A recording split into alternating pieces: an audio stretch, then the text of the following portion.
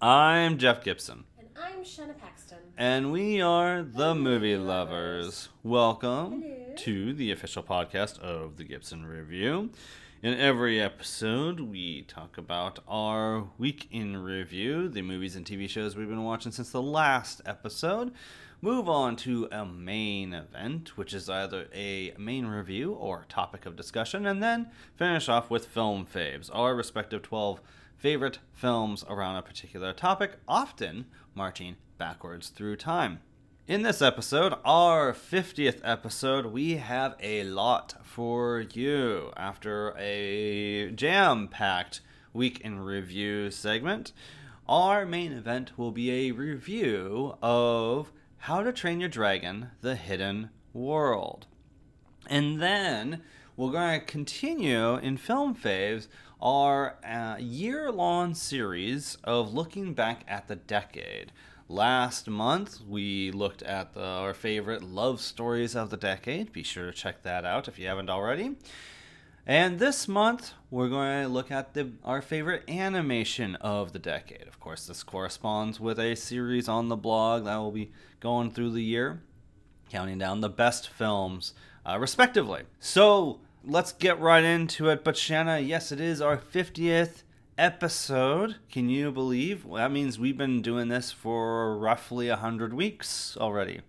Oh, okay. We're going to look at it in that way. Yeah. That's pretty cool. Yeah. I'm quite having fun with you creating something. Likewise. Yeah, so in April, it'll be our 2-year anniversary. Can't believe we've been actually able to remain consistent and disciplined enough to do this as long as we have so far. Yes, the discipline certainly comes from you. All right. Well, I appreciate your encouragement and your participation in all this. You would, of course, just as important a part as I am. All right, so our week in review. Shanna, you do not have anything you have seen on your own, as I understand it, as you have been working. Yeah? Yeah, so I have nothing. I am watching a TV show that I'll talk about when I'm finished watching it. All right. Likewise, I think we'll probably have a TV show for the next episode to talk about, but I do have a few things I want to try to go through here real quick. First of all, I have seen Asghar Farhadi's film, The Salesman. Asghar Farhadi is an Iranian film director. He is probably considered one of the best non-English speaking film directors of the decade. He made such films as The Past and A Separation. I've seen A Separation.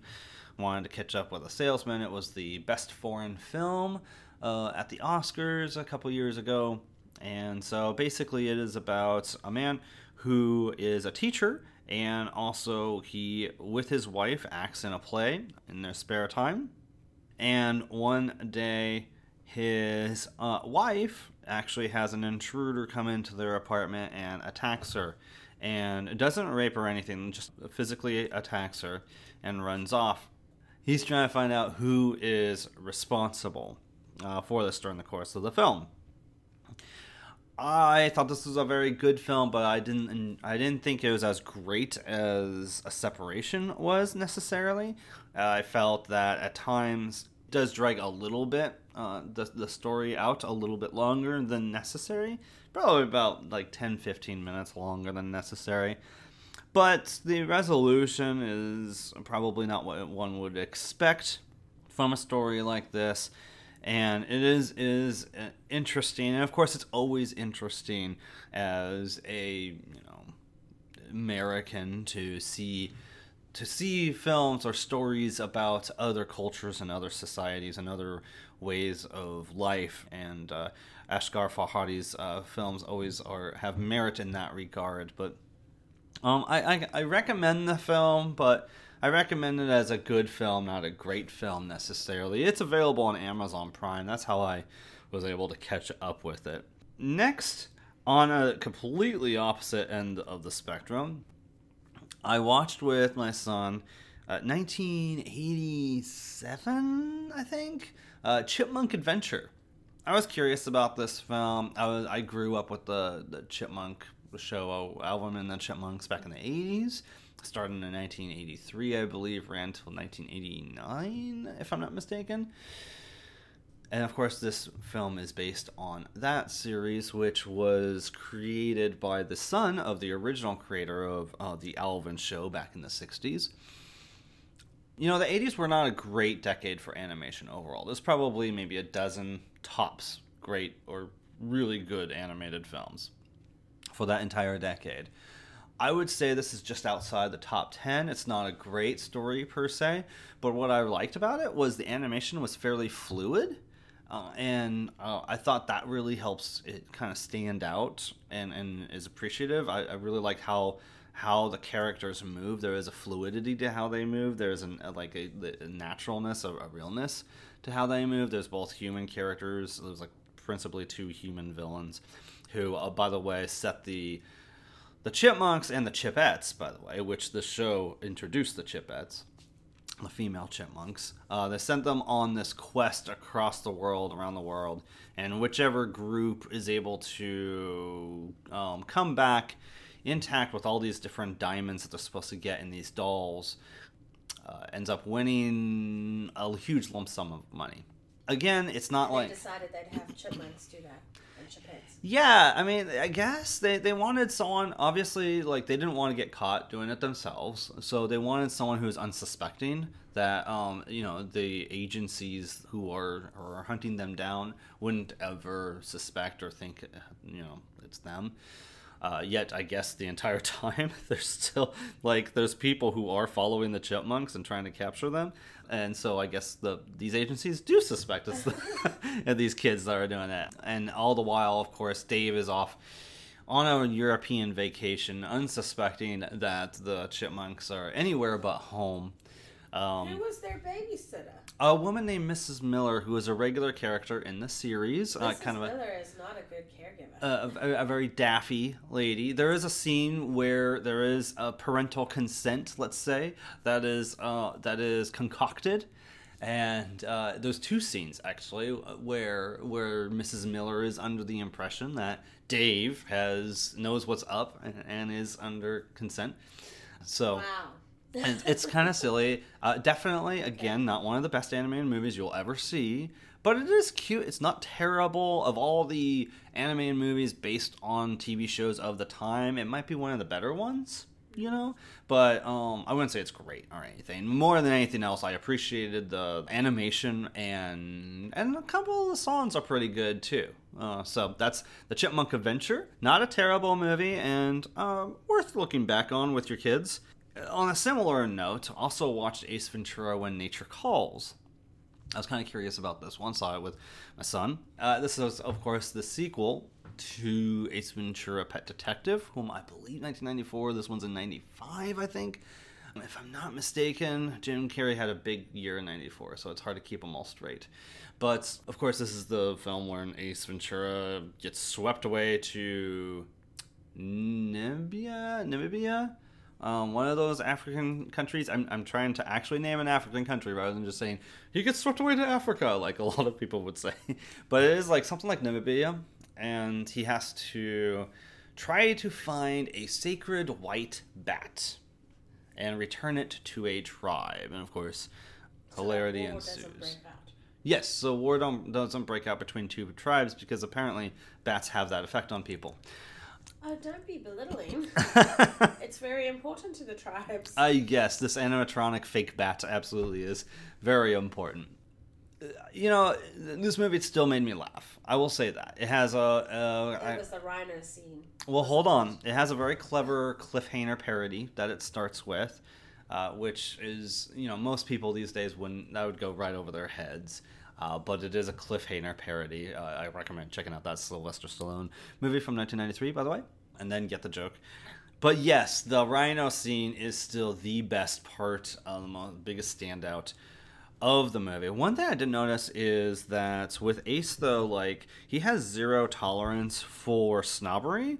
He has zero tolerance. He's quite appealing to watch when it's happening. Yeah, I think he would play very well to a lot of people these days because he has zero tolerance for anybody who abuses animals. He has zero tolerance for snobbery, classism, anybody who thinks they're better than him. And I think that's where a lot of the hilarity comes about, because how he responds to those things. He will respond in a very humorous, kind of dickish, but humorous way. I absolutely love somebody uses a crop on a horse and Yes. just isn't stopping. Right. And as soon as that person gets off, he asks if he can see the crop. Yeah.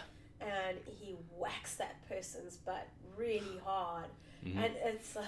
Yeah. I was like, that is amazing. So for South Africans, this guy's like, well, at least for me, you know, coming from South Africa where you respect animals, like, this guy was a hero, man. Right. He was like a real life hero.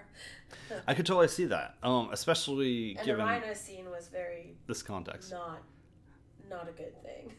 Well, like... what makes that scene so hilarious and so effective is the fact that you have an outsider who has no idea what's going on watching, which are these tourists who's on a safari. They stop and they see a rhino. They want to look at the rhino, and all of a sudden they think the rhino's giving birth, and that's what really sells the comedy of this moment. And you know, moments like that are what makes this hilarious. I will say the story isn't as good, I mean, quote unquote good, as the first one. I feel like it probably had a better mystery or a better script. Again, I'm not going to say these are great movies, but story-wise, it's probably better in the first one. But this one definitely has plenty of laughs and is just perfect for the 12-year-old or a preteen in your family. They will absolutely love and get a kick out of these movies. So that's Ace Ventura: When Nature Calls. Lastly, and probably most relevant, I saw Alita: Battle Angel as well. Now, this is the film that James Cameron has been trying to get made for a couple decades now. Eventually, he handed it off to Robert Rodriguez, interestingly enough, of all directors, to direct. And apparently, Rodriguez wanted to make a James Cameron movie, not a Robert Rodriguez movie. This is, of course, based on a manga from the early 90s. And as such, they wanted to reflect that in the character design of the main character, Alita. For those who may not be aware, this is set in a future dystopia where there's a great war. You know, this is a dystopia where the society kind of accepts the society as it is. There is, of course, a city, a sky, the last city in the sky. Apparently, at one time, there's all these like cities in the sky, which basically represents, you know, the upper class. No one goes up to the city in the sky. No one's allowed to go up in the city in the sky per se.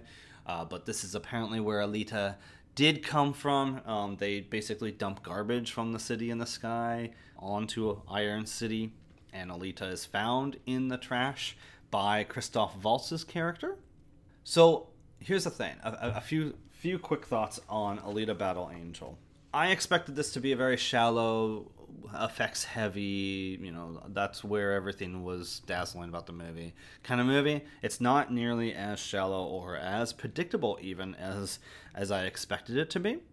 This is probably the best film Robert Rodriguez has done since Sin City. But unfortunately, I don't think it's necessarily a movie that's going to be a classic. I don't even see the box office as reflecting that people are going crazy over this movie. And I don't think it's necessarily worth going crazy over. It is good. It is good, but not great.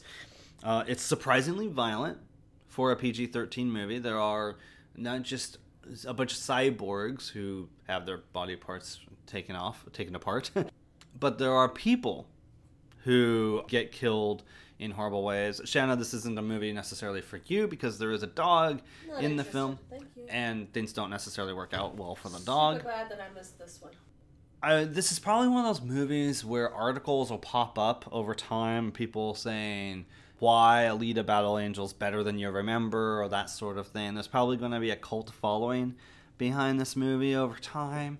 But what's outstanding about the film is the visual effects.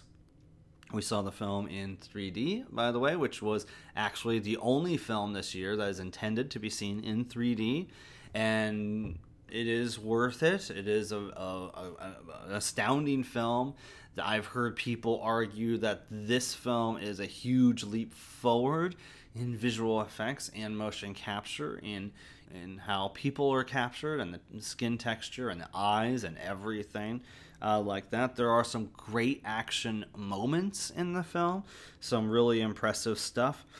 You know, this is definitely not the Avatar of the year, even though I don't think Avatar is a great film.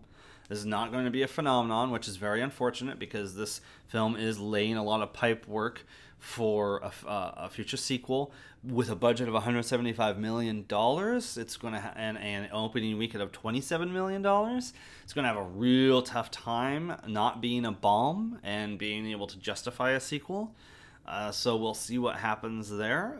I would say it's worth checking out, but have middle expectations. You know, this is a solid 6 out of 10 film.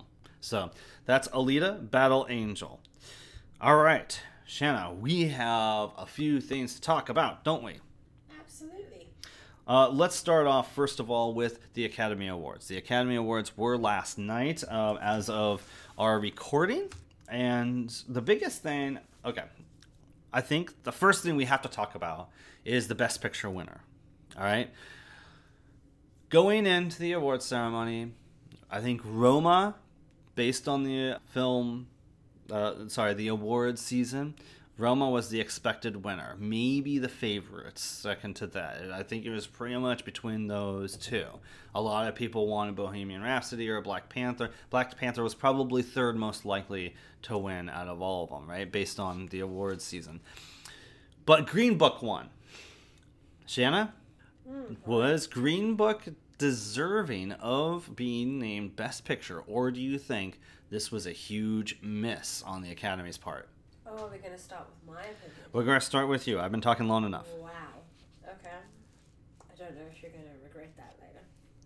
Go forth, please. I think this was a huge mistake. This was not the best film made this year. If anything, it ranks possibly, I would say maybe it's A Star is Born is a little bit better than Green Book as a film. Sure. That means everything else is above it. You know, you've got something like Vice that's playing with the medium very well. You've got A Star is Born that's, you know, kind of being a homage to Passion. Homage, yeah. But you've got Roma with the best cinematography happening out there and essentially reviving a part of the film medium. Sorry. You've got The Favorite that's bizarrely perfect. You've got Bohemian Rhapsody, which is, you know, just this really fun, I think it's just a really fun film. You've got Black Panther, which was amazing and groundbreaking in its own right. And then you've got Black Klansman, which was a fantastic film and spoke about what's happening today. How we need to bring our attention to something particular today. Green Book, not anything like that. And it won. Yeah, I agree that, Roma, I named Roma one of the worst films of the year just because of its script alone, right? But Roma is at least doing something more interesting. Filmically, technically, cinematography, staging, all these kinds of things than Green Book. I think Green Book is a very standard film. I liked it more than you did, but I would never say it's best films of the year, among the 10 best films of the year. I thought even Vice is a better film, a more interesting film than Green Book is, as nuanced as Green Book is. But come on, you're talking about a film about race relations. I know they're saying it's a film about love, and maybe that's why the Academy felt like it was the best, because maybe they felt we needed a movie that was about love rather than anything else. But Black Klansman also deals with race relations, and it does so in a much more interesting and powerful way than Green Book does. And of course, I'm going to name check Black Klansman in particular because I actually named in this podcast Black Klansman the best film of the year. And to have Green Book be named a better film than Black Klansman is absolutely absurd. Yeah. You know, and as well as several of the other films on the list, the nominees. So I think this is going to go down in history as one of the biggest, like, what the fucks. This is down there with Crash and Brokeback Mountain and several others. Even Driving Miss Daisy from 30 years ago. It beats Field of Dreams and Born on the 4th of July at the time. It's one of those movies that's fine. It's okay. But best movie of the year, great film? No. You know, I think Green Book, I can't believe 30 years later we're having another example. Someone very accurately said it's the reverse Driving Miss Daisy. So... But really... The best part of Green Book is Mahershala Ali. And... Fair. Although I will not minimize Viggo Mortensen's performance. I think he does actually give a very... He proves himself to be a very versatile actor over 30 years of work. And this is another example of that. I do like his performance in this film. Yeah, and also, let's move on. Green Book also won the best script. Best original screenplay, which, you know, how do you feel about it being claimed the best written movie of the year over The Favorite, First Reformed, and even Vice? I'm skipping over Roma because that's a whole big discussion I don't want to get into. Let's just let you and Roma be settled now. Yeah, okay? yeah. Look, here's the thing. Green Book wasn't interesting at all. Green Book was very shallow in its depiction of race relations. Uh-huh. And... screenplay, I mean, if you think about it, you've got it's against something like The Favorite and Vice, where they actually did something interesting with the film medium. And then you've got Green Book, who did nothing interesting with the film medium. Well, we're talking about writing, the actual writing of the story itself. Okay, I'm sorry. I will correct that. Like, writing. Mm-hmm.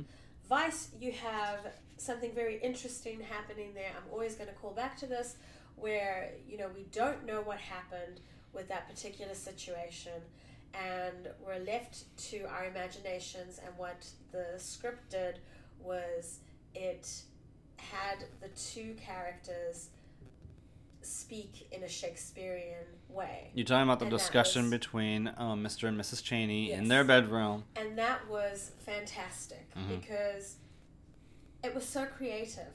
And then we have something like The Favorite. Again, we don't know what really happened. We don't know what was really being said between the different characters. Yeah. But man, it got played with really well. Yeah. There is no play. There is nothing. It's just an ordinary piece of work. And it got an award for being ordinary. And that's the worst thing that can happen in art. I agree with you. Are there any other awards that you just like were aghast at or really shocking that occurred last night? I was surprised at first that First Man won for visual effects. I really did think that Avengers was going to have it. Yeah, I think a lot of people did, yeah. Because there was just so much happening and it was so rich. And then I took a step back and I was like, okay, well the thing is, First Man was trying to show something very realistic that not a lot of people are exposed to, so then I made peace with the fact that it won. But it was a surprise. How about you? I'm going to go to Best Documentary for a second. Okay. I feel like the list of nominations were a little bit of a miss based on looking at the history of the awards season. Hale County this evening, Fathers and Sons were films that hardly anybody really paid attention to, if at all, based on the awards season. Really, it came down to Free Solo, Minding the Gap, and RBG. Of those, statistically, Minding the Gap had the better shot at winning. And I find, of course, I'm going to say this because I named it in the blog as the best film of the year. I find Minding the Gap to be the most interesting. Certainly more interesting as a documentary than RBG, which I appreciated the subject matter of RBG, but it is ultimately a fairly standard profile documentary. You know, Yeah. of all the profile documentaries we saw, I wouldn't necessarily think that would be the one that should be recognized, right? Yeah. More on that in a second. Free Solo is probably the second or third best documentary of the year of the three that I saw. Absolutely just a spectacular experience, and I highly recommend anybody check that out. I talked about that a couple episodes ago. So that actually took Best Documentary. I'm not terribly too upset that it did, because it is, as a documentary in the process of making it and everything, is a very well done and an extraordinary documentary. However, getting back to the profile thing of profile documentaries, had Won't You Be My Neighbor been actually recognized, which it has been in almost every single other awards show this whole season, and won, I think this would have been a different game. I think Minding the Gap would have had, and Free Solo apparently would have had stronger competition, and it might have been a different vote. So that one really stood out to me as, I agree with you about the original screenplay with Green Book. That's just absurd. I feel bad for Spike Jones. Spike Lee. Sorry. Spike Jones. Spike Lee, I feel bad for him because he's just always overlooked as a director, and he's made some of the best films in black cinema, and he's really kind of moved the needle and been an important figure in black cinema. And he's gotten like 3 or 4 awards, and most of them are for writing. That's nuts. He definitely deserves more praise. Yeah. More awards. Yeah. So those are was there anything that you're really glad to see, like that really was a relief or really warmed your heart to see happen? I was really going to lose my shit if Black Panther did not win Best Costume Design. Mm-hmm. Because they really, really deserved it. The amount of research, the amount of work, the amount of craft that was involved in the multiple outfits and multiple honoring of different cultures and tribes across the African continent was just a beautiful masterpiece. And I was going to be really upset if anything else won. Mm-hmm. So I was just so relieved and so happy that won. I was very happy that Shallow from A Star Is Born won.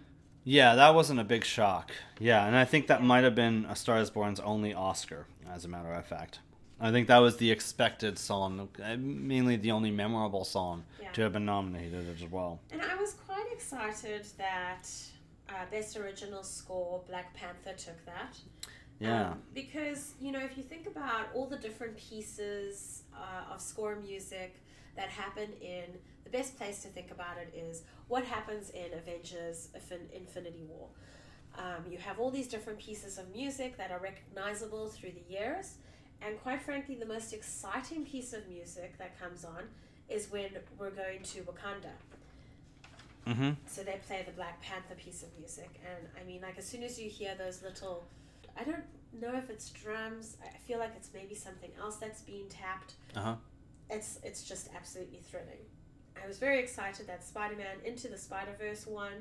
Yes. For Best Animation. That would have been a shock if anything else won, because honestly. That definitely was something, that was an example of a win that was pushing the medium. Yeah. Best Adapted Screenplay, yes, Black Klansman, hands down, deserved to win. Yes, having not seen Can You Ever Forgive Me, or if Beale Street... Honestly, Black Klansman and Star Is Born is the only ones that we've seen in that category so far. There's very little I could say, but yes, Black Klansman did have a great script. From between that and A Star Is Born, I'm glad that Roma got Best Foreign Film, although I hadn't seen the others. Right. But I'm also happy that, he got Best Director, because you can really... even though I was sad that Spike Lee didn't get it, those are the two that you can really see the directors are really there on top of every shot, on top of every process of filmmaking. Yeah, I agree with you there. Barring I do have issues with Roma, but direction was not one of them. That was definitely an expected achievement there. And I think my favorite acceptance speech was by Olivia Colman. Yeah. And how she kind of, flipped off Right. the people trying to have her wrap it up. I'm very sorry, but if you have, history has shown us that if you get the Best Actress award, you get to talk as long as you want. So yeah, it was definitely probably the award for most charming acceptance speech. Yeah. Going back really quickly, then we should wrap up this conversation. Yeah, costume design. I would not have been upset if the favorite had won. I would kind of expected the favorite to have won, but I really wanted Black Panther to win, so I'm really glad to have seen that. The favorite is really pristine in its costume making, but it doesn't push the boundaries as much as, and it's not as many outfits. Right. As Black Panther. Mm-hmm. Yeah, let's see. I felt it was between Rami Malek and Christian Bale for Best Actor, so either one, it was a coin toss. I'm glad to see Rami win. And, yes, Best Actress. I really wanted Lady Gaga to win. Oh, yeah? I did the stats, and I thought Glenn Close was going to be the favorite one, and she actually hasn't been doing as well in the awards circuit as I expected.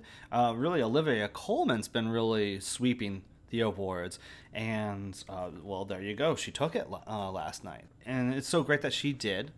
I'm not upset that she did at all, as much as I adore Lady Gaga in that film, and I thought she deserved recognition. She gave one of the most charming acceptance speeches. Spike Lee, I always think of Spike Lee as a bit of a grump, a bit of a cynic and a jaded, but that guy but got so pumped. He was very animated, not just when he won, but during the course of the show. He was hooting and hollering and doing several things.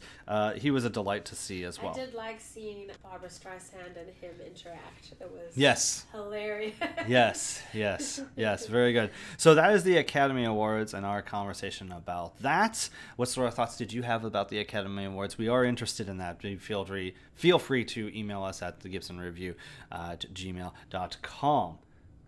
Okay, so we're running long, so I'm going to cut our week in review short and just kind of get to the one of the other things that we wanted to talk about, which is, and we had to talk about, especially given this episode, Lego Movie Part 2.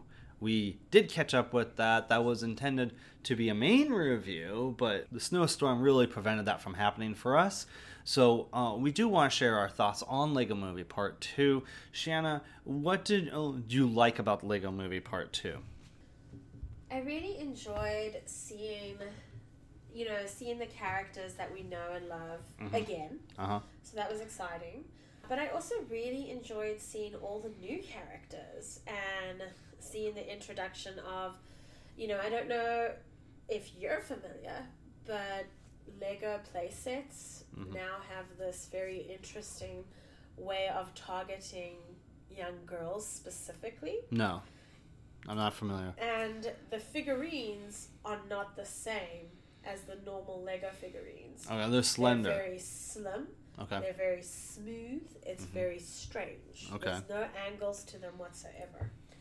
So I have not been a fan of that in the Lego world. I don't think that was a good move on their part. I think they should have just stuck to normal figurines. Yeah. But seeing them in the context of the movie, seeing them in the movie made me kind of happy to see them. So that was okay. I would just say, as far as this film is concerned, I like the movie. I thought it is doing some interesting things. It has some surprises to it. Obviously, I don't want to get into spoilers here. This isn't a main review. But I don't necessarily think it's a great movie or as great a film as the original. It's, of course, kind of hard to recapture what the original does. And this film does tip its hand a little bit early to what it's doing. There's still surprises. It doesn't, just because it tips its hand doesn't make it 100% predictable and doesn't give away what happens, what's actually going on. Because I was left guessing, still trying to figure out what Mamageddon is and all that sort of stuff that's talked about. It is witty, it is interesting, and I'll say it's also better than the Lego Ninjago film, which I think, since the first Lego movie, This series has had diminishing returns. We had Lego Batman movie, which was good, not great. We had Lego Ninjago movie, which was okay, kind of mediocre.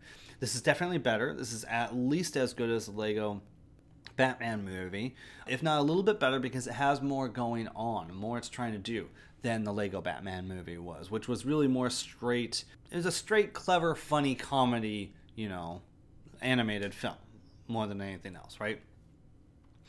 This film is that, but a little bit more. It just doesn't achieve the heights of the original film, if that makes sense. I am probably on the same page as you. I really love the first one. The second one is not a bad film. It's not a fantastic film. It's just a good film. I like the brother-sister dynamic. I like Momageddon. I love all the little concepts that they have. I love the new characters. I want to go out and buy all the Lego kits that are related to this. Yeah. So their merchandise, of course, is very fucking good. So I want to go and buy all the things. Right. I just wish that I had like $2,000 extra to burn and just like throw down on it. Yeah, that might get you one set. No, it's not that bad. Something that's really cute is they have a Duplo kit of Emmett and Wildstar, and it's the most adorable fucking thing you've ever seen. And it's like seeing them. I love films that play with toys because that's your childhood, right? Is you had control over your toys, and even more so, you could be this really creative person with Legos. Yeah. So I really like the creativity of the film. I really like you can just see there's so much imagination from kids woven into this film, and that's what I really appreciate about the film. Yeah, absolutely. I wouldn't be surprised if in a couple months, when we're doing our best of the year so far, it ends up being on my list for that. But I don't think it's going to be on my list at the end of the year for best films of the year necessarily. And when I do the best animation of the year, I don't think it's going to be make it onto that top 10 list either. I give this film probably a 7 out of 10 compared, which puts it firmly in the very good category. What about you? Yeah, probably about the same, I would say.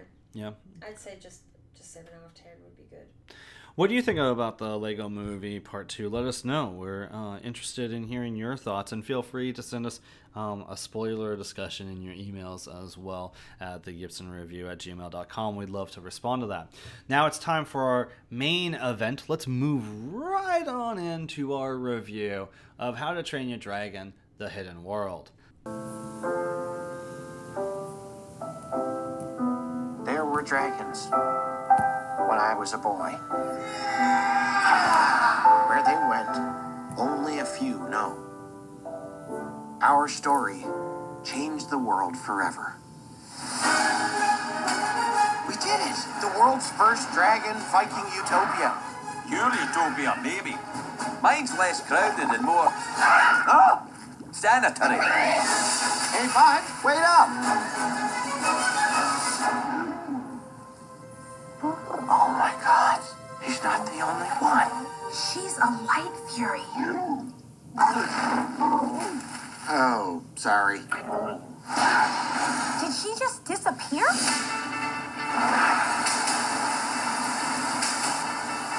Wow. It's a hidden dragon world. Toothless, go introduce yourself.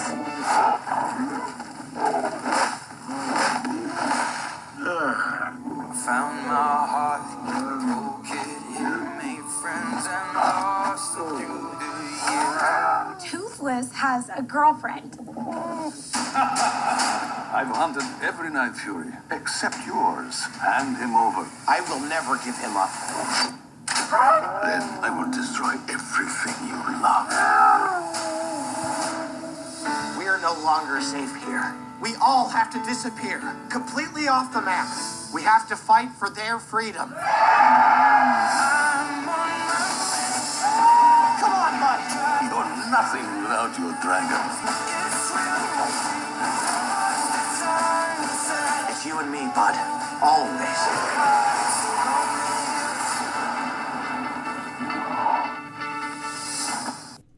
And that was from the trailer to How to Train Your Dragon: The Hidden World. All right, whenever we do a main review, we like to first talk about what we liked about a movie, the good, before moving on to the bad. What didn't work for us? What wasn't good about a movie? Before moving on to spoilers and final thoughts of whether or not the good outweighed the bad. So, first of all, Shanna, of course, this is a very, in terms of the decade, this is a self-contained trilogy. The first film came out in 2010. We had the second one in 2014, and now the final film in 2019. What did you like about How to Train Your Dragon: The Hidden World, and how did it measure up to the rest of the trilogy for you? Okay, so I love this trilogy. This is a mature, honest film that shows just so much truth about humanity. It doesn't shy away. It shows us the good versus the bad. It shows us good things and bad things happening to good people and bad people. And so I think it's just this really wonderful, grounded way of being honest to kids and, you know, connecting with adults too, specifically. Because, you know, I feel like sometimes movies very much tiptoe around human issues, and this film doesn't shy away from it. The music was much better in number 3 than it was in number 2, although nothing compares to number 1. There was one part where they're flying through a cave, and there was a particular piece of music that was being played, and it just sang to my soul. And it felt like it was honoring the characters' roots, because at the end of the day, you got to remember that these are Vikings, and they're of a very particular time. So compare it to number 2, where they added some pop musicness to the piece of music. That was not respectful of the roots of the characters. I felt it's a really good trilogy to watch, and I think it's okay to watch. Like if you were to introduce it to your kid at age 6 or 7, maybe, I feel like you could, you know, okay, we're going to spend this month watching the How to Train Your Dragon trilogy. You know, we'll watch one this weekend, another one the next weekend. I feel like it would be fine. And then as they grow, they'll understand more and more of it. So I appreciate trilogies like that. I have stuff to say in spoilers, but I'll hang on to that. Animation techniques for this one, it was just pristine. I mean, you see fur moving, not as a solid mass, but as individual pieces of hair, which was just beautiful. I really appreciated that, because, you know, they're in high altitudes, and obviously things like that are going to get blown around. I loved seeing the village. It goes through this transformation, and there were so many dragons, and obviously we know that from the second movie. There's no spoiler there. There's just a ton of dragons, and I just want to have like a copy book of this film with certain shots so that I can study those frames, because I feel like in some shots they went by too fast. There was so much happening, and I was like, oh, and then it was gone. So it was like I got to feel an initial gasp of air, but I didn't get to enjoy looking from corner to corner the rest of the image. I love that we got to see the dad through flashbacks with Hiccup. Because he's always going to be with Hiccup. So in that way, it's like, okay, we're not shying away from what happened in number 2. Where, you know, we're showing you what life can be like if somebody that you love has passed away.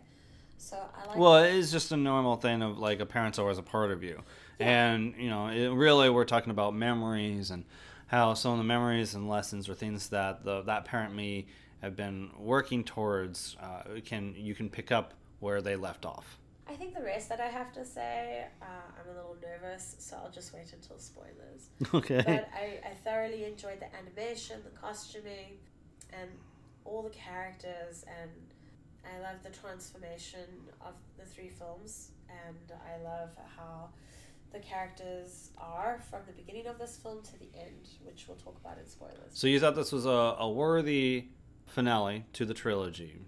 Oh, I was incredibly satisfied with the very end of the film. Okay, and how did this compare to the rest of the films in the trilogy? I like each film for something very specific, but I think my favorites are 1 and 3. And so I think number 1 is still number 1. Okay. But then number 3 is the second favorite. Gotcha. So I like this film. I definitely think it is a good end. It does not miss the mark. It's not a disappointment in any way. We're not talking Toy Story 3 levels here, but it is definitely a solid film. And, you know, I rewatched the first 2 recently, and I remember really, really liking the second one at the time, but not being as engaged with it more recently when I watched it. It's still a fine film. You're absolutely right. This trilogy is just a step above just about anything else certainly anything else DreamWorks has put out, you know, and I'm saying that as a fan of the Kung Fu Panda trilogy, but this one is aiming for something more. It's very story driven, very character driven, not humor driven, if that makes sense. Yeah. Whereas most animated films, especially DreamWorks films, are more humor driven, and where it's all about laughs and minutes, it's all about the gags, it's all about pratfalls or silly jokes, right? A lot of the times. How to Train Your Dragon is definitely reaching for more. And this is no exception, and it achieves more, I think. It achieves that. Now, and also, I will say the trailer makes it look a little more generic than the film actually is. I wasn't necessarily excited about this film based on the trailer. It looked like it's just another guy as the villain who's going after dragons, yada, yada, yada. And there is actually a little bit more going on there. And F. Murray Abraham actually provides a great villain. I actually liked his voice work and the characterization of the animation of this character. He has some really great little movements that are there's a kind of acting choices you would see a live action villain make, basically. And this is animation, just facial expressions, gestures, those kinds of things. And there's even a scene where he is driven, he's absolutely irritated by a character, and it is one of the funniest scenes because of his facial reactions, right? It's like being a parent. Right. And his face is turned away from the character that's annoying him, and it just works so well. So yeah, I really enjoyed even the villain in this. I have a lot of issues with the movie. I'll try to remember in a moment here and in spoilers. But I think it's very solid. And the last 5-10 minutes of the movie did finally get me as it tries to reflect certain things we saw in the original film. So yeah, and also I think the animation is great. It's actually kind of cool to see the characters aged a little. But yeah, I want to get into other things. So Shanna, was there anything that didn't work for you? What was the bad in the film? Gosh, I do wish that the music was more consistent, more epically consistent. Okay. There's just, one part, that I held on to because I was like, oh, thank God they're like honoring, sure, the right, the characters. So I wish that the music was just more. That just doesn't compare to number 1, right? Something else that I agree. Before we move on, yeah. I will say absolutely the score. I actually was less impressed than you are about the score. I was actually surprised to see that it was John Powell that did the score, because I was like, my God, is this like some other guy trying to be John Powell? Because it's just not grabbing me. It's not memorable. Like, there are 2-3 pieces from the original that really are memorable and I love and really stirring pieces. And there's nothing like that in this film for me. So I really was not impressed with the score in this film. Yeah, that might be my one thing. Really? Maybe after hearing what you say, maybe I'll be like, oh, you have a good point. I know that, how it feels like this epic tale in number 3. It feels like there's this epicness to it. And we don't get to hear or see a lot about the main characters, all the characters, We're just really seeing maybe 4 in the spotlight. Yeah. And I am okay with that, even though I feel a little starved to have more. I'm okay with it because I know that there's a TV show on Netflix where they really do expand on the characters. Okay. The animation style is not my favorite to look at, but the writing and the story is still there. Okay. So I guess that's all I have for right now. What didn't you like? Well, glad you brought up the characters, because one of the things I forgot to mention was how I liked how, during the trilogy, I feel like there's all these supporting characters, these friends, and I feel like for the most part there isn't a whole lot to them. They're kind of sidelined to varying extents, but most especially the twins. And I feel like in this film you actually get to see more of the twins, which I really appreciated, because they haven't been given a lot to do, and they're given more to do in this film. So I like that. However, as a result, Jonah Hill's character isn't given a lot except to be, try to be macho still. And he has not grown. yeah, there isn't a whole lot to him in this film in that regard. Christopher Mintz-Plass's character, I feel like he had way more to do in the first film than in this film, where he was like this RPG character, who knew all the stats and was able to do all these levels, right? Not so much in this film, and even Craig Ferguson's character is sidelined quite a bit in this film as well. You could say the son of whatever. Craig Ferguson's character is the blacksmith. Okay. Right. Okay. I thought you meant the other guy from the second film. Okay. Yeah, him too, actually, by Kit Harington. He doesn't have a whole lot to do. Is that Kit Harington's character? Yeah, okay. He was introduced in the second one. Yeah. And you could argue that Astra doesn't necessarily have a whole lot to do in this film either, maybe more than some of the others, but mostly she's there to be Hiccup's support and be Hiccup's partner. Yeah. She doesn't do a whole lot herself in this film. I will say I was surprised by their relationship in this film, and I was satisfied with the resolution of that relationship in this. But you spend time with these characters, you want to make sure that they have things to do and are well developed, or their time isn't wasted. And I'm not sure that's necessarily the case in this film. Another issue is, for me, as much as I like the villain, I had issues with the villain. Okay. Yeah. I'm going to try to approach this without being spoilery. I will just say, his plan doesn't necessarily make sense. In what his actions conflict with what he's said to be and what his plan is. He's said to be a hunter of dragons, and yet we only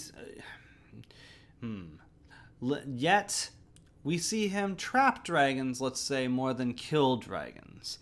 And I'm left kind of wondering, okay, well, what's the plan here? And maybe you want to dive into this more in spoilers, I don't know, but I really kind of felt like when you really thought about it, his plan doesn't make a whole lot of sense and is in conflict with what his reputation is as a character. So yeah, that I had a little bit of issue with that. And also the other big thing, I'm trying to remember everything I said to you when we talked about the movie afterwards. Yeah.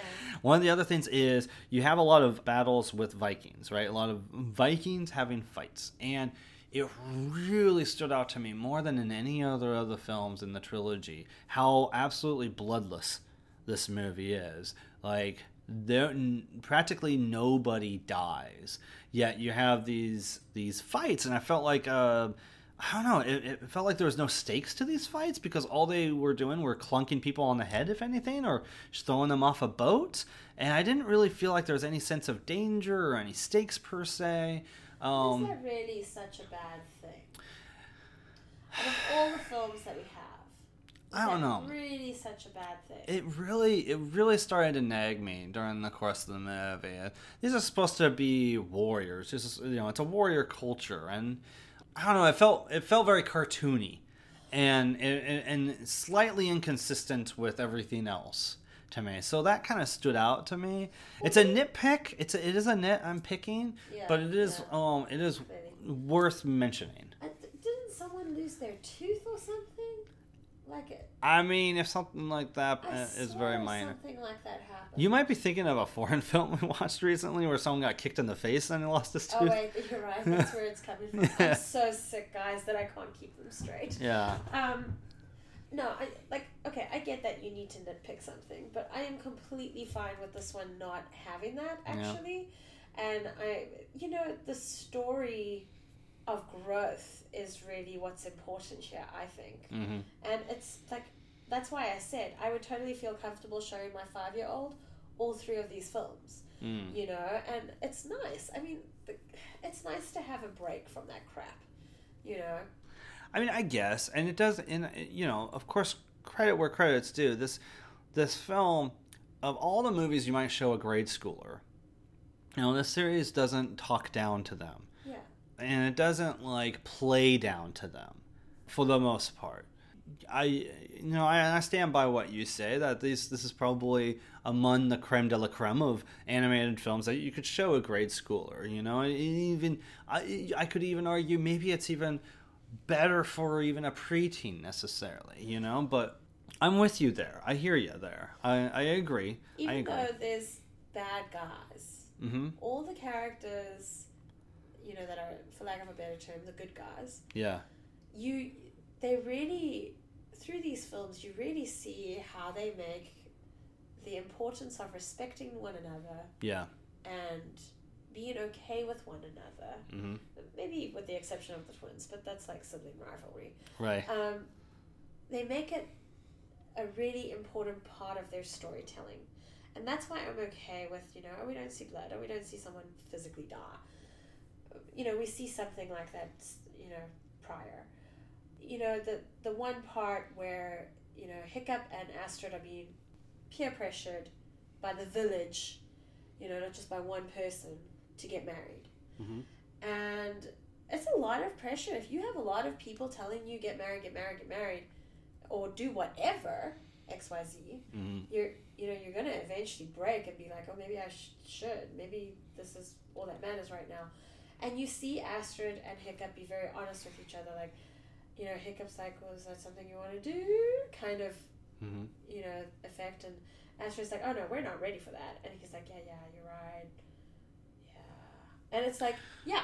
And right. then they leave it. Sure. And it's like, so there's all these beautiful principles of respect being shown here. Yeah. In different ways. Whether it's for animals, letting the dragon come to you, or with human to human. No, I agree with you. I agree with you. I'm okay with the blood, because I would much, if there was, maybe I wouldn't be able to show my kid that film then, my little kid. And quite frankly, this would be a good trilogy to grow up with because of those principles that are made so important in this trilogy. Those are all really great points. So before we get into spoilers, do you think the good outweighs the bad in this film? Oh, yeah, certainly. Yeah, absolutely. Do you? Yes. I don't even think that it's a 50-50 situation here, even though there's more I'll try to remember to get into in a moment here, worth discussing.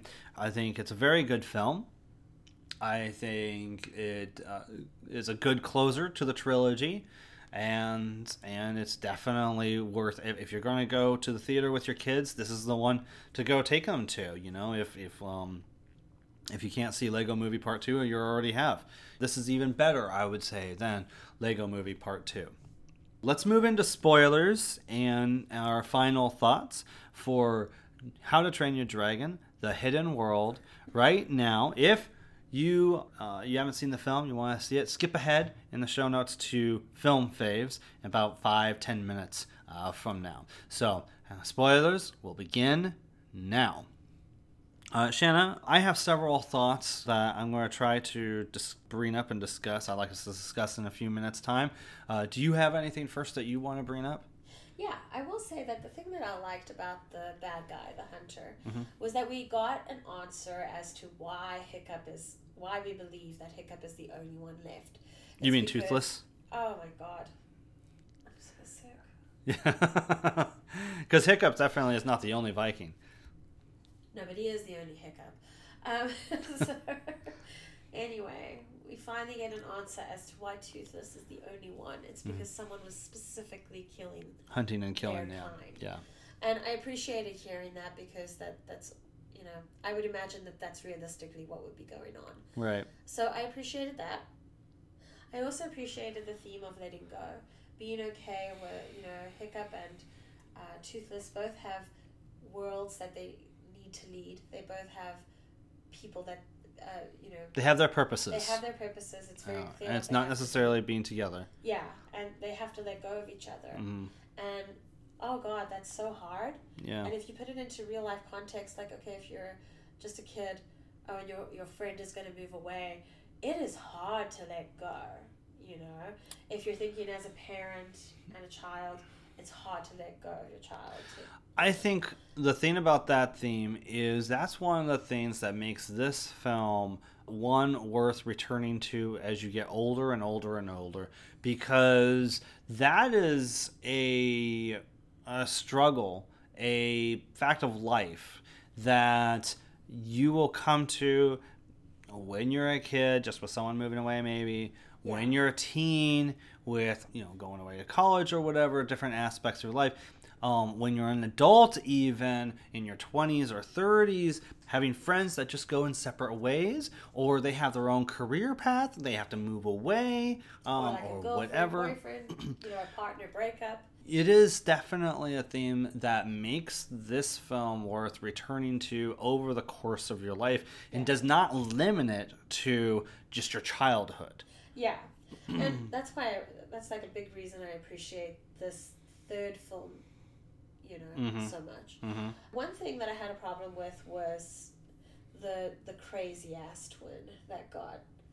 I mean, they're both crazy, but the girl twin. Let's see. Is she Rough Nut? I forget their names, but yes, Kristen Wiig's character. They're both. What about crazy. Her? I really wish, because it's obvious she doesn't think, and she led the bad guys to them. Yes. And I really wish that something else got said, but obviously I get that time didn't allow for anything to happen. I just wish that something could have been said that would make her really stop and think about her behavior. And it would be corrected, and we would somehow see that in the end. Yeah. Just in a slight way. I think it just needed a little more attention from writers. Yeah. And then it would have been I know they could have come up with something, but something basically where she sees the consequences of her actions. I see what you're talking about there. I wish that had happened. She can still be the goofball she is. Yeah. But a more careful goofball. Sure, yeah. So I wish that would get corrected. That was the one thing that maybe pissed me off. I loved when they were all saying goodbye to each other and how wonderfully respectful it was. I mean, so you're not only getting Hiccup and Toothless saying goodbye to each other. Oh, all the dragons and all the Vikings. Each person and their dragons saying goodbye to each other. Yeah. And it's like in this mass effect, and it's the most powerfully upsetting thing for me. Like emotional roller coaster. Mm-hmm. Because they have to do what's going to be best for each other. Yeah. And that's what, the result is letting go. I loved seeing the village at the end covered in snow, and the costuming. We got so much different costuming in this film. I think we maybe got 3 or 4 outfits for each character, the main 6. And I just, speaking about the very end of the film, I appreciated seeing how they got married and had a family so much. Hiccup and Astrid you're talking about. Hiccup and Astrid. I appreciated seeing that so much. Yeah. Like, had they not shown us how they would end up a few years from now, I would have been really upset. I needed that closure because I knew it was going to happen, because you can see that it's going to happen, but I wanted something to help me close it. So I don't necessarily think I would have been mad had I not seen anything like that.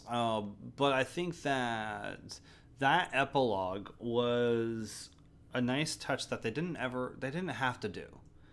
And there's so many things within that epilogue that they didn't have to do that really takes this movie up a notch, you know? The fact that they get a lot of the animalistic natures so accurately. So to set it up, Hiccup's family, he has a family now with Astrid. They're on a boat. They're heading towards the hidden world, which at this point, we haven't even talked about the hidden world. Toothless and his partner, which we also haven't even talked about, the Light Fury, are reigning this kingdom. And for whatever reason, they're on the outside of it. And they see the ship coming, and Toothless immediately gets this natural defensive way about him, right? Not sure about these humans coming. And he gets on the boat, not sure about these humans. And it's not until Hiccup does the right thing for Toothless to realize it's him. And also, the kids, of course, they're terrified that their father's going to get eaten alive in front of them, right? Which was still a possibility.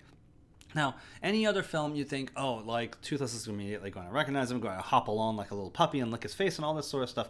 That does not happen. And the fact that they don't do that is remaining true to a certain nature of animals that I thought was really impressive for them to do. And then the fact that the kids, it's not like Toothless is automatically go, oh, these are your kids, I love them, and goes around in a circle and licks them or anything like that, right? No, the kids have to put their hand out and let Toothless come to them. And, all these little touches are really impressive touches that I think, like, are worth recognizing, that I think are very easy to not even put any thought into, But the fact that the animators and the writers put the thought into making sure that this happened a specific way, that grounded and remained truthful to animal nature, was really impressive. Yeah, I totally agree. Again, there comes that respect again. Yeah, right. Absolutely, yeah. Let's see, what else? Really briefly, I'm sure there's a couple things that I wanted to address. Now I'm forgetting all the things I wanted to talk about. Oh, the hell with it. Was there anything else that you thought was worth talking about in this film? Well, I thought that the depiction of wild dragons was beautiful. There we go. The dragons. Okay, so the villain is in control of dragons, right? What? The villain is in control of dragons. Oh, of that specific breed? Well, he has a formula that allows him to control dragons. Now, one of the things that surprises me is, you think, oh, the solution is just, he has these henchman dragons, right? He has like 3 of them. And you think, oh, the solution is just somehow take that formula, which is in a vial that's injected in them, off of them, and then have his dragons turn on him. And it doesn't do that, which is, there's something to be said about that. It's a little surprising, and it doesn't go that direction. It's unpredictable. I think that's maybe a time thing. I feel like the character's true nature, they like Hiccup, and then they would have tried to help, but they couldn't help the dragons. And those dragons are the only ones that end up dying in this film, right? I don't think, maybe there's one other death in the film. There's one death, which is in the trailer of the film that we ever see. It's the only one where the villain actually kills something. It's this dragon that's charging him, right? And that's the other thing that surprised me, is you never see the villain killing dragons, never actually hunting dragons. He's capturing dragons. It's like the villain in the second one all over again, where they're capturing dragons. And that surprised me. I was like, well, what the hell are you going to do with them, And I know you had said he has like some other leaders or whatever he's going to give them to. There were other people who were trying to conquer the world, like you can see. Yeah. It's kind of this team, and he was going to give them certain dragons, and I think the deal was that he gets to have the Night Fury and the Light Fury. Presumably he's going to butcher Toothless. Well, I think he realizes that Toothless is the Omega, and that there's more power Alpha. than... For fuck's sakes. I think that he realizes what Toothless is. Uh-huh. Toothless is the king of dragons. Uh-huh. And that's why he doesn't necessarily kill Toothless right away. Okay. I think he was going to explore that a little more. I wish that was more clearly detailed in the writing. I understand. I think that's one of the only things where the writing suffers, is the villain's motivations and what the villain's plan is. we're kind of moving along because like the only sense of actual tension, is whether or not there's any danger to these dragons and what happens if they're captured. But I really wish that I think it would have made the film a little bit stronger if they tightened that up a little bit and made that a little clearer. That's probably one of my biggest, what do you call it? Not gruffs, but beefs against the film at all, aside from the score not being all that outstanding, is just like tighten up and make it a little bit clearer, sharpen, I should say, the villain's motivations and actions. Yeah. That would have really helped take the villain to another level and made it a really great villain. I think this is a common issue with many films, though, that people think, that I think, I could be wrong, but I feel like writers or producers, whoever's part of the film, feel like, oh, well, they're not going to notice faults with the villain because it's a villain. They don't want the villain to be perfect. We would like the villain to be perfect. Yeah. It's scarier that way. I think maybe they're just trying to balance a lot of other things too. And I'm sure this was a huge team. Yeah, oh, no doubt. But yes, the end does actually touch me because they do callbacks to the original film with when the Light Fury saves Hiccup and it looks down at Hiccup a certain way. That was the first twinge I got where I was like, oh my gosh. And then there's a couple of things. When Hiccup is saying goodbye to Toothless, he like removes his hand. It's like a reverse of when Hiccup and Toothless first came together in that beautiful montage in the first film. That was so beautiful. Like I started to get touched and a little bit moved in the last few minutes of the film. There. I think my favorite sad moment was when Hiccup eventually got the Light Fury released and said save him, and you can see this look on his face where he's just, it's the ultimate, he's had to let go and be okay. Yeah. And you see him falling and he's like, he's accepted his fate. Presumably to his death. Yeah. And that was the most amazing thing I think I've ever seen in animation, because it was like, you're showing a character accepting fully that they're going to die for the love of saving someone else. Yeah. And it was just so beautiful. So beautiful. Indeed. And with that... And I'm really glad he ended up being okay. That was a bonus. And with that is our review of How to Train Your Dragon, The Hidden World. What are your thoughts on the film? Email us at thegibsonreview@gmail.com. All right, it is now time for the final segment of... Oh, no, you didn't do that right. What? All righty then. It is indeed time for our final segment of the podcast, which is Film Faves. Film Faves, for those of you who are not familiar, is a segment inspired by a feature on the Gibson Review blog where we count down our respective lists of our 12 favorite films around a particular topic. Usually we're marching backwards through time year by year. Every once in a while we have a particular theme. Now, because the Gibson Review is doing a year-long feature where we're counting down the best of the decade, genre by genre, leading up to a full list of 100 films at the end of the year, we are doing an occasional Film Fave segment inspired by that and following suit with the respective article coming out each month. This time it is the best animated films of the decade, and we've seen 2 of this year's animated films. Looking ahead, there's a couple other animated films coming out this year. Toy Story 4 probably is the only really notable one, and that's a big question mark what that's going to look like. Since that's a big question mark for you. Well, I think for a lot of people, because Toy Story 3 ended things so perfectly, there's a lot of question mark of, okay, how worthwhile is going back to the well here? Are we just milking this too much? So, we'll see how that goes. We'll probably talk about it in a future episode of The Movie Lovers.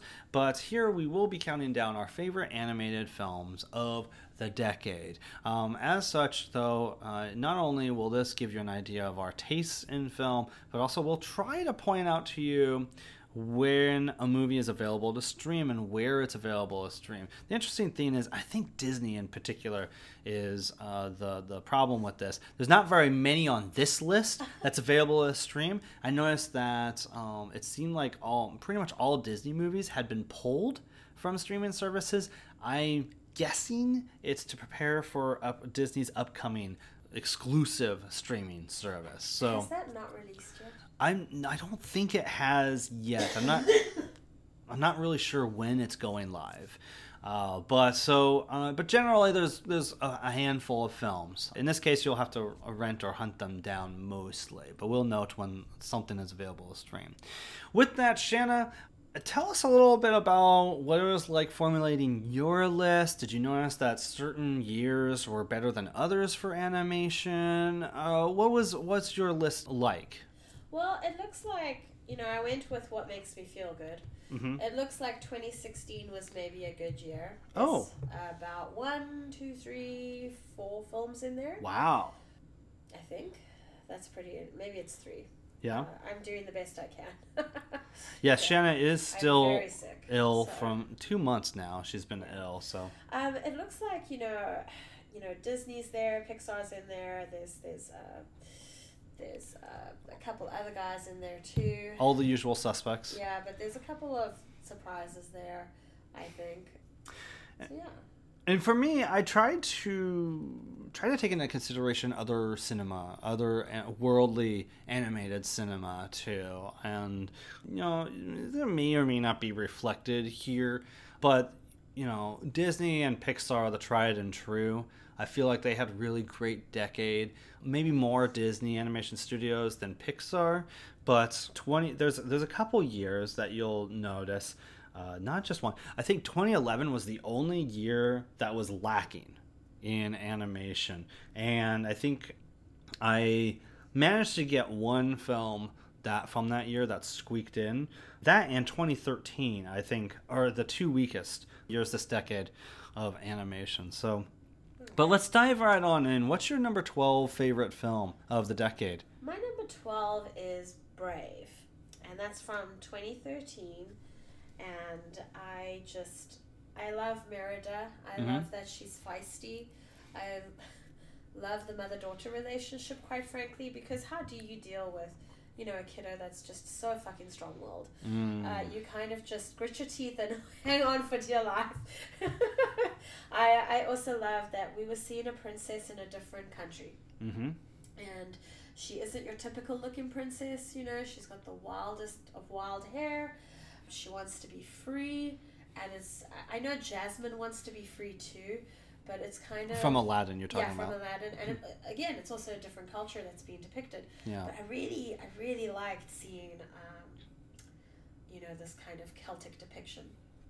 Yeah, which you don't see in most Disney-owned properties. And really there's only one other animation studio that I saw that actually kind of depicted that region in any way. Yeah. Well, just before I finish, on an end note, I also love, that they did their best to conceptualize the idea of a purpose, kind of with a sort of semi-spiritual connection, It's hard for me to explain, but it is one of the different films, princess-wise, and I quite like this one. Yeah, you're a big fan of Brave. I'm surprised it's so low on your list, but I'm not surprised it's on your list at all. My first film to kick this whole list off, number 12, it is one of my only ones that's available to stream right now. It's on Netflix. It is 2017's Coco. Now, this spot was actually the hardest spot in my list to try to fill because I had about 3 different films battling for this spot. But I went with Coco because I remembered the theme song, Remember Me, which is a beautiful song, and it led me to remember how beautiful this story is and how well done this film is, about our lasting legacies, about family, about what our family members and our ancestors can mean to us, and of course about music as well, and Mexican culture too. This film's very respectful and goes to great lengths to be respectful of its culture that's depicting, which I think is really great, especially in this this latter half of the decade, which is so disrespectful of people of that culture. Or any culture other than what? Fair to say. So I think it's a beautiful film, and it's definitely worth going back to. I kind of want to revisit it because it's just been long enough that I think it'll still be fresh enough again for me. And it has a couple good surprises in it as well. So that's Coco, available on Netflix from 2017. My next film is Tangled from 2010. No kidding. Yeah. So speaking of princesses who are fighting for their freedom, essentially, we've got this telling of Rapunzel. And when I first heard that they were going to make a story about Rapunzel, I was so pissed. I was like, I don't even want to know how you're going to do that. I didn't watch it in the cinema. I regretted it afterwards. My brother came home with the film, had it ready for us to watch together after I got back from work. And I love the songs in this. They're very folksy songs. I don't even remember them. Alan Menken does the score. Okay. It makes me very happy when Alan Menken is around. So, but, there's a lot of comedy in it, and there's also sacrifice in it. So I really enjoyed this one. Very cool. My number 11 favorite film is probably the one that I wish I was able to revisit the most, just to freshen up my memory a little bit. It is, and it's hard to find. That's why I wasn't able to, and we don't have a copy of it yet. It is an anime film from 2012 called The Wolf Children, Ame and Yuki. This is a film that my brother-in-law showed us, and for whatever reason, I was a little bit he's got 2 points in a row right now. Very good. I was a little bit resistant to it for whatever reason, but I was absolutely taken and blown away by this powerful anime about two siblings, and it's just an incredibly moving story. It's one of the best anime I've seen this decade, and it's worth hunting down if you can. Absolutely. That's The Wolf Children, Ame and Yuki from 2012. What is your number 10, your 10th favorite animated film of the decade? My 10th favorite film is Zootopia. Oh, is it? Yes, from 2016. This is a great film about, all these different animals that no longer prey on each other, so they can all coexist. And you've got everything from, I think you've got insects, although I don't remember seeing Insects. them. What did I say? No, yeah, just making sure we're enunciating insects. Just making it very clear this is not a Disney film with incest. Insects are in the film. Great. Thank you No so problem. much for that. Anyway, all the way up to a tiger and a polar bear.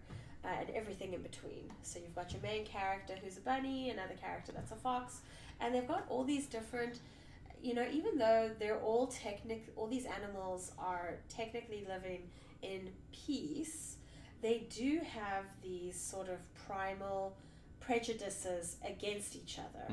So they never trust a fox, have fox repellent. It's like, ooh. Right. So it's very interesting and told through animals. So I really like this film. This is another one where I'm like, I want a coffee book of this, because there's so many little details that are happening in each, in a lot of frames. Very true. And unlike some movies, it's not about gags in the details either. No, and there's a mystery. Yeah. And there's adult references too to adult shows. Which is very fun. Yeah. Very cool. My 10th favorite film is also from the Disney Animation Studio. It's from 2012. It is Wreck-It Ralph. Oh, great. Yes. It was a toss-up between Wreck-It Ralph and its sequel. And I ended up going with the original just because of the pure joy of seeing all these different video game characters together, and kind of the look and find aspect of trying to see all these different animated characters in these big scenes together, these big lobbies or what have you. Coffee book or Where's Waldo book. Sure. Yeah, but also like you at the heart of this, you have this story, this friendship of these two completely fictional characters, Ralph And Penelope, voiced by John C. Reilly and Sarah Silverman, respectively, both give great performances. Sarah Silverman's just a spectacular voice actor in this film and in the sequel as well. Very sweet, very touching film. It's about helping support your friend to what they need, what their needs are, what their aspirations are as well, and not being a selfish dick about, things either. There's a particularly heartbreaking scene that happens around the halfway mark of the film or so in this that I think about that really is illustrative of this conflict of the greater good versus supporting your friend, and a lot of pain that can happen sometimes, that tension that can happen even in real life that can lead to damaged friendships. So anyway, there's a lot of resonating themes, but also the pure joy of just seeing video game characters having fun together in an animated film as well. So that's why it makes my list. Wreck-It Ralph from 2012. My next film is Spider-Man Into the Spider-Verse from 2018. Very cool. Oscar winner. Yeah, that's right. Exciting. Best animated movie of the year. Yeah. So this is that fun film where there's a bunch of different Spider-Man and women from different universes, and they're all coming into one realm, and they have to help each other. Right. And what a great concept! And stick around for the credits.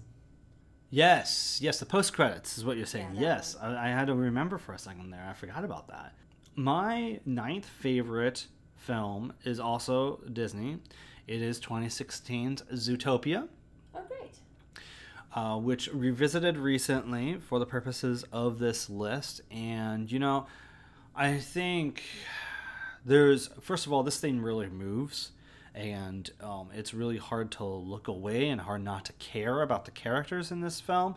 You have Judy Hopps, who's a fantastic character, one of the best female characters of the decade.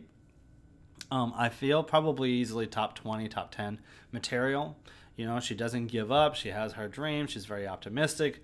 But she learns and she grows also through this, and she gains a certain degree of ingenuity and smarts when she's faced with very difficult obstacles and jaded and sort of cynical world that lies underneath the surface of what is essentially supposed to be this animal utopia, And of course, Jason Bateman as the fox is really great in it too, and there's something under the surface of this fox. I think both of these characters, it turns out their prejudices or their preconceptions are ruled by a personal experience too, that has left either emotional or physical scars.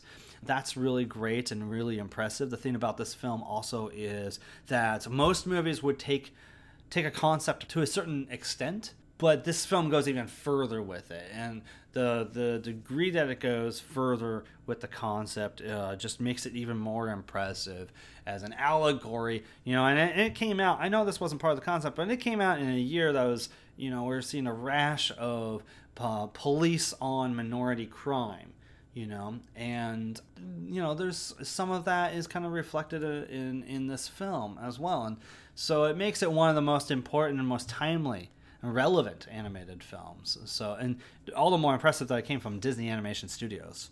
So it is my 9th favorite, still only my 9th favorite. So we have a lot of good animated films coming up here. My next film is How to Train Your Dragon: The Hidden World. We've just spoken about that. It ranks pretty high. It's the best trilogy that I've got. Maybe the second best trilogy that I've got in my list. Oh. Wonder what that other one could be. Yeah, it could be anything. And we've just really spoken about how wonderful and respectful this franchise is. Indeed. My next film is Big Hero 6 from 2014.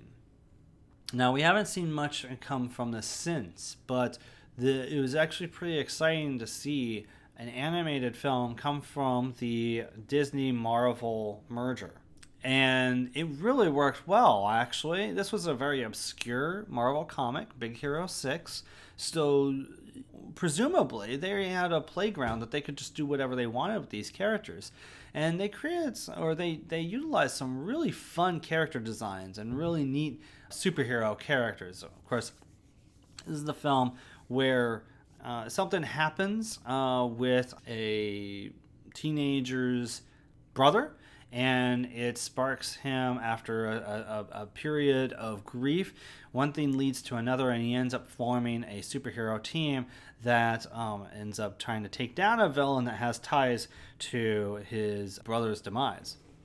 Again, I'm a superhero fan, so this film had to be on the list. I couldn't take it off. I couldn't leave it off the list. It's fun. It works very well as a superhero movie, but also it has some really impressive core emotional shit going on with, in the first act, the death of a sibling and the grief that comes from that. So it's very impressive, and it's just one in a series of films that Disney Animation Studios made this decade that really helped take things up another notch thematically and emotionally. So that's Big Hero 6 from 2014, my 8th favorite film. I think that was really well said. Thank you. My number 7 is Your Name from 2016. Such a good film. This also made I love films, romance films. Oh, love stories. Yeah. God, I'm so A couple episodes back. Yeah. Yeah. I'm really trying to break through here, guys. That's a really great love story between two people that are in different timelines. They just got, and they keep, it's a body swap movie. Yeah, a body swap movie, better than Freaky Friday. So go check that one. Or The Lake House, even. Yes, it's like a lake house plus, Freaky Friday kind of setup, and it's really awesome, and the animation is just pristine. It's beautiful. It's oh my god, the clouds, the sky, that's just everything, is just gorgeous. That is a beautiful film, absolutely. Speaking of beautiful films, I can't believe it's this far down the list, but my 7th favorite animated film is 2010's Toy Story 3. Why is that so hard? I had to think about, with this list, it really did come down to, okay, would I rather watch this movie or this movie, if given the choice. The whole Hugs a Lot plot sometimes doesn't necessarily, it's not my favorite plot per se. It's a great villain character, but sometimes, I'm like, it's the first one where the toys are specifically the villain. Sort of. You kind of got that in Toy Story 2. Sort of, but only. It's a reveal. It's very human-based evil, Yeah, I hear what you're saying. Whereas that's not a factor in this film at all. It's the toy by itself. Right. Yeah, I hear where you're coming from there. Yeah, but my God, what an absolutely beautiful and moving and wonderful close to a trilogy. It's such a. It's the perfect sequel, perfect way to close a story. And that's what makes Toy Story 4 such a big challenge, because for a while there, it really did seem like we were just going to return to these friends every once in a while in shorts. And that was going to be, we're going to leave the legacy behind. So much. Yeah. There's so much that Toy Story 3 did that seemed like that's what we were going to do and just leave it be. It's just wonderful storytelling, a great film. You might see it in the article coming up in the next couple weeks. We'll see, but it is right now my 7th favorite animated film of the decade. My number 6 is the Lego Movie from 2014. I love this film. I love what it reveals. I love its story. I think it's so important. It could go either way. Maybe as a kid, the interpretation's different. It's like you're not alone. Just keep fighting through. Keep doing what you need to do as a kiddo. And then as a parent, it's this shocking reminder that, remember, you used to be a kid too. And remember, connection time and being present with your kid is the most important thing at the end of the day. All told through Lego characters and a wonderfully, beautifully annoying song. Yeah, absolutely. And also about being unique as well, of course. My number 6 halfway mark favorite animated film is Spider-Man Into the Spider-Verse from last year. Yeah, no, this thing is undeniably great. Spider-Man is one of the only solo superhero characters to have an animated film, and I dare say this is the best one. I dare say out of the 7 Spider-Man films I think that have been made, this is easily one of the top 3. I go back and forth. What is was the best one. I still think Spider-Man 2 is the best Spider-Man movie. But anyway, the only thing I say about this film is it's not the movie to introduce Spider-Man to the kids, because I do feel like, it's like going into the middle of a 4-part story arc or whatever of a comic book where you're like, what's going on? Wait, who's these characters? Like, it's very odd to be introduced to the world of Spider-Man and comic books with it being, there's like multiple Spider-Man? That could be very confusing to a young kid. But, and that is also one of those reasons why this movie seemed impossible to be a film, because your assumption, especially 5, 10, 20 years ago, is, we'd never be able to have the multiverse in a movie. Audiences would never get it. It'd be so hard to make sense of it. But this movie handles it so well and balances all the characters so well. Villains and heroes. An exceptional film. So that's Spider-Man Into the Spider-Verse from last year. My number 5 favorite film of the decade is Song of the Sea. Ben, a young Irish boy, and his little sister Saoirse, a girl who could turn into a seal, go on an adventure to free the fairies and save the spirit world. Mm-hmm. This is by the company Cartoon Saloon, and they're the same people that did The Secret of Kells and The Breadwinner. The Breadwinner is available on Netflix. Very good film. If you want to go and check that out. Mm-hmm. Very good studio. This is one of the most beautiful films that shows Celtic mythology, Celtic stories, beliefs, however you want to look at it, just insert your word there that you relate to best. The animation is so intricate and unique and beautiful. It is my favorite, and it's such a great story about brother-sister relationships and healing from a loss of a mother. Very well said. My 5th favorite animated film of the decade is my only other film that's available to stream right now. It is Kung Fu Panda 2 from 2011 on HBO Now. I'm a fan of the Kung Fu Panda trilogy. I think it's just a trilogy. I don't think they're making another one so far anyway. No, I think they've got a couple of short films though, which is kind of sweet. Interesting. So, but I think this is the best one. It's the best one because it's doing the most interesting things. Animation-wise, it's got these very interesting cuts to CG and 2D. It's got interesting wipes and slices to it. And it's also got a really great villain. Talk about an animated villain. Oh yeah, that one was pretty Gary Oldman's Peacock is spectacular. Probably one of the best animated villains of the decade. What does he do? He introduces the Industrial Revolution, so to speak, to China, and it's this battle of kung fu versus firearms, essentially. Yeah, it's specifically to do with weaponry. Yes, it is. It makes him a very interesting character. And, of course, he is also deliciously and wonderfully played by Gary Oldman with several hilarious moments, such as the build-up to his first meeting of Poe. And he's practicing the script, right? Well, he's working on the script of what he's going to say. The peacock is? Yes, and when the moment finally happens, it completely gets undercut. It's hilarious, It's just a hey, There's several moments like that. That's really funny. There's moments with a goat that he's always talking about his plans to, and the goat's chewing on his robe. He's like, "Stop that!" It's a really great villain, a really great character, and brings a lot. It's definitely more memorable than the other villains. I actually forgot the villain in the third film, and it's not a bad villain when you rewatch the movie, but it's not the Peacock in Kung Fu Panda 2. And looking through this list, there's not very many other villains of the decade that measure up to this character. So, Kung Fu Panda 2 on HBO Now from 2011, number 5 on my list. My number 4 is Coco from 2017, available to stream on Netflix. Oh. And you already spoke about that, but something that's really beautiful to me is just you can tell how much work went into this film. Yeah. With regards to the research, respecting the culture for a change, the amount of drawing and animation of the set designs, the set pieces must have been extraordinarily... Mm-hmm. It must have taken so much time when you think about everything that you're seeing in that film.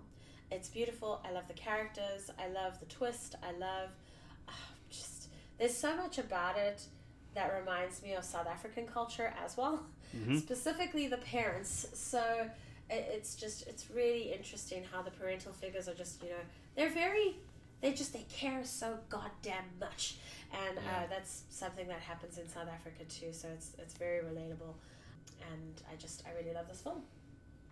All right, so we're in the top 4 for me, and at this point, it's pretty much like my favorite per studio.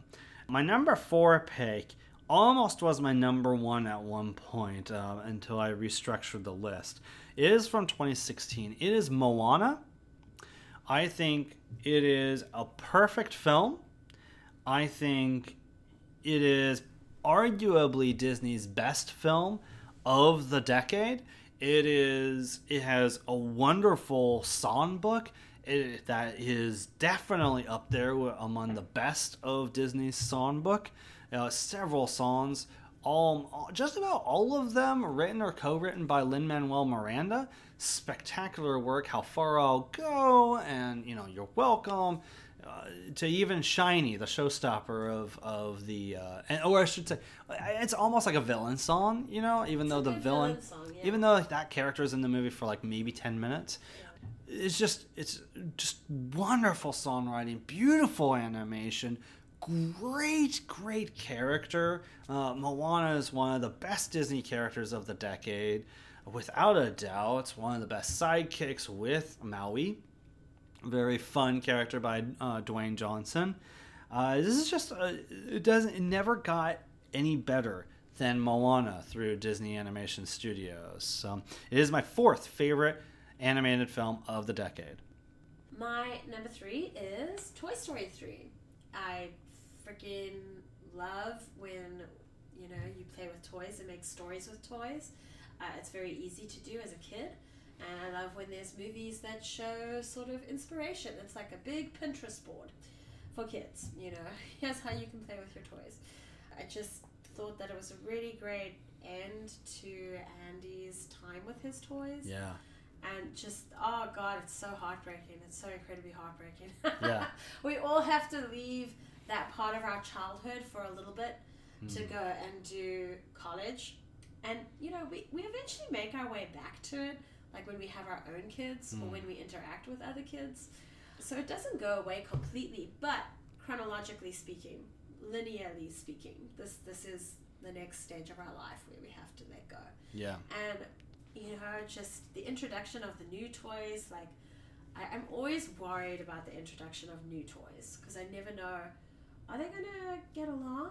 Right. Is it going to look good? Is it going to be harmonious? Like, color scheme, is that going to work?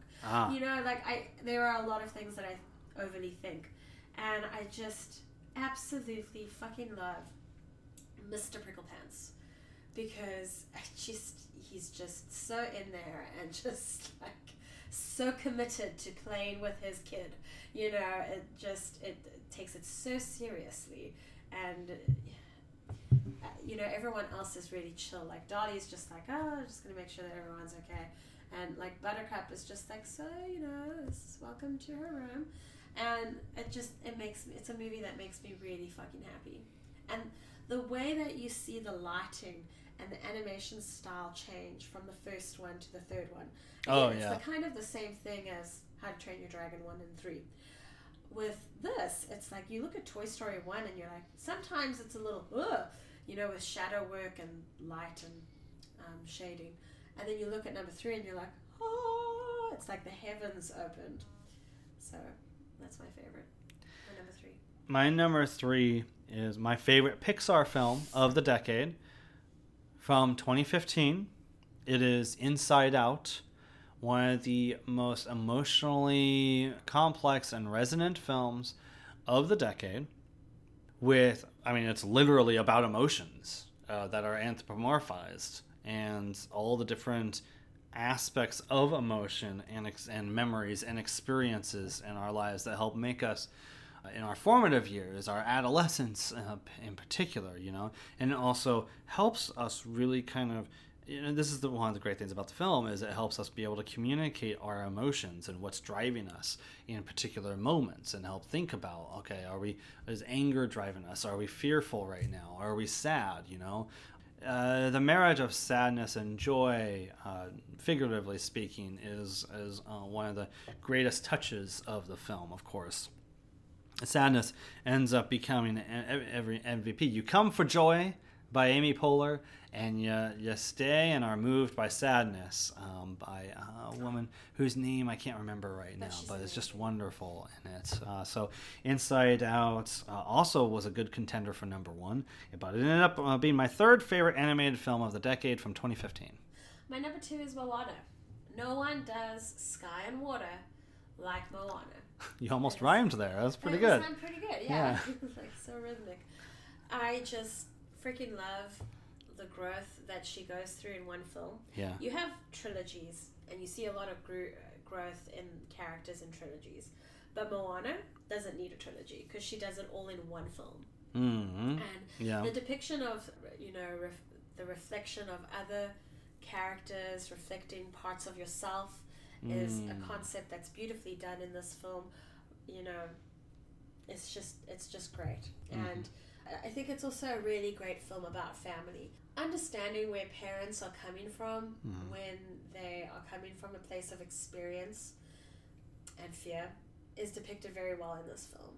But then you've also got someone balancing it out who's objective, and that's the grandma. And so, best grandma ever is like in this film. And I love when you show loss and that you've never really lost someone. So you've got Coco doing that too, in a way. But then Moana, grandma comes to her when Moana is just at her lowest of low, and grandma comes and she's there for her. And the decision that Moana makes, it doesn't matter to grandma. She's like, I'm still gonna love you. Right. I'm still a part of you. You won't lose me. She's a twist on the wise old man character in mythology, of the mythological hero's journey, and she's a great twist on that. Well, the Obi-Wan, if you will, for some people out there. Sure. And I know that you talked about, blah, blah, blah film, it doesn't rely on its laughs or its kicks or its stunts. I feel like Moana balances that. Yeah. They have this very strong message, and then it has a lot of funny moments. Well, you got the comic relief with the chicken. Yes, but that's not the only funny part. I mean, you've got the grandma, being herself, figuring out, oh, you tried to get on a boat, and you've injured yourself, or the grandma telling the stories to the children.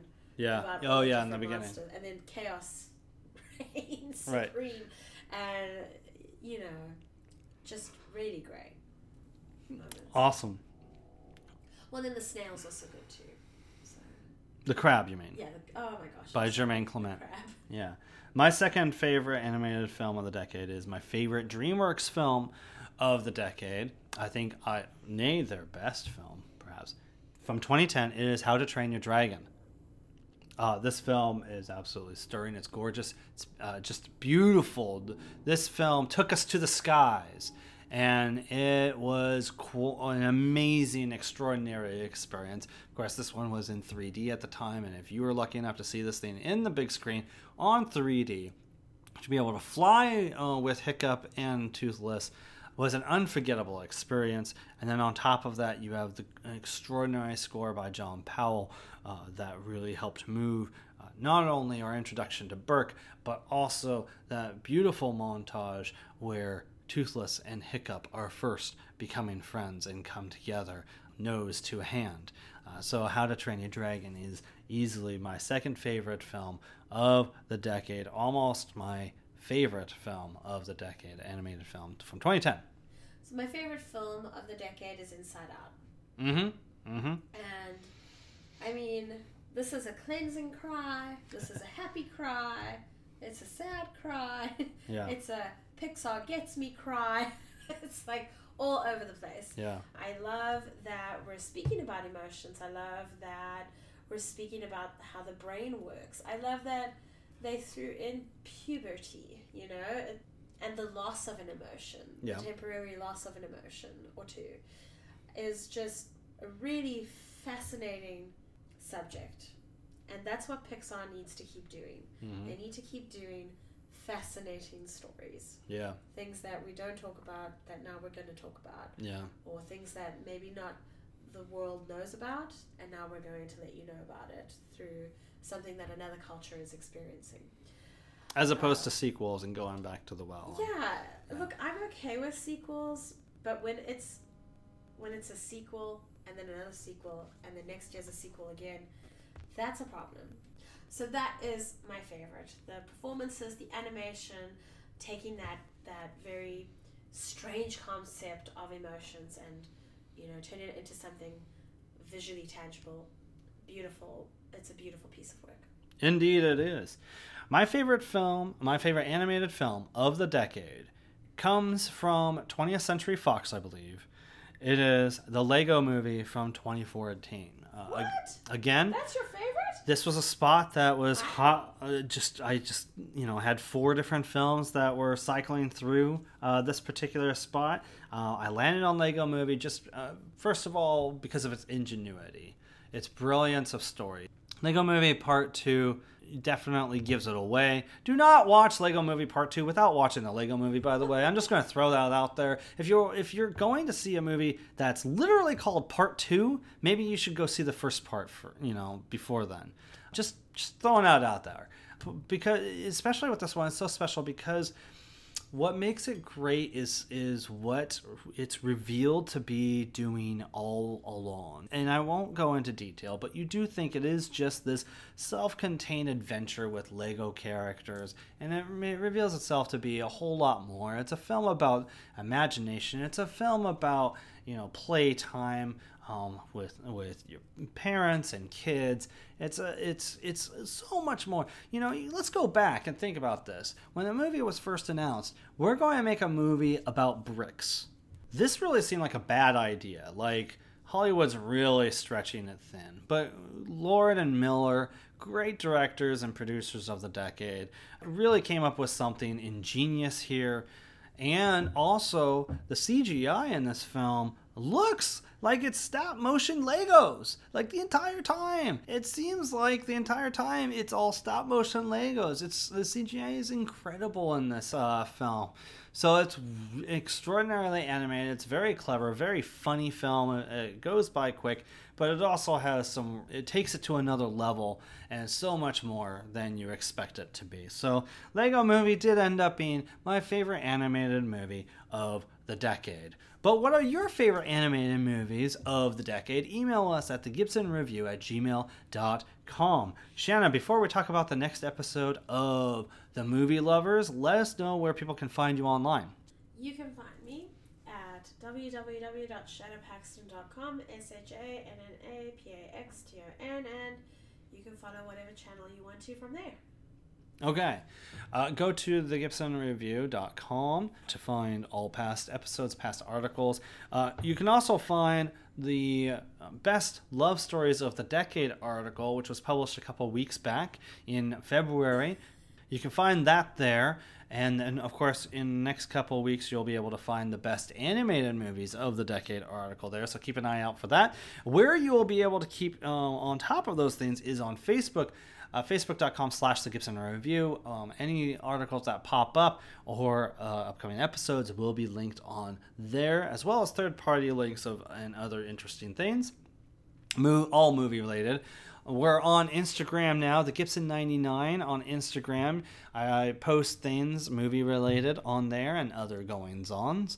And, of course, on Flickchart, flickchart.com/The Gibson99. Go ahead and follow on there and see all the different, like 30, I'm almost at 3,300. I'm almost at 3,300 now of all the movies I have seen that's theatrically released.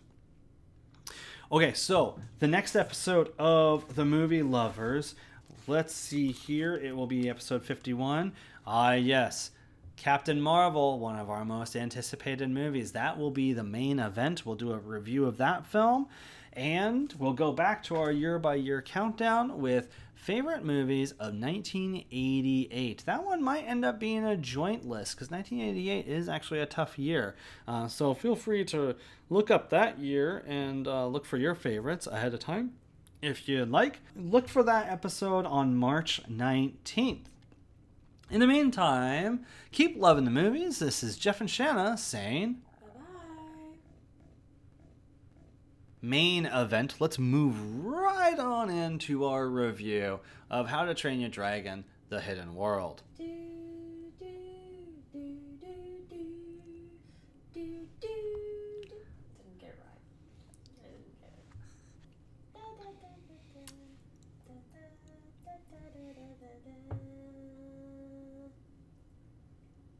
Alright. Love you, stop it. I want to move on. It's going to be like a 15-minute review now.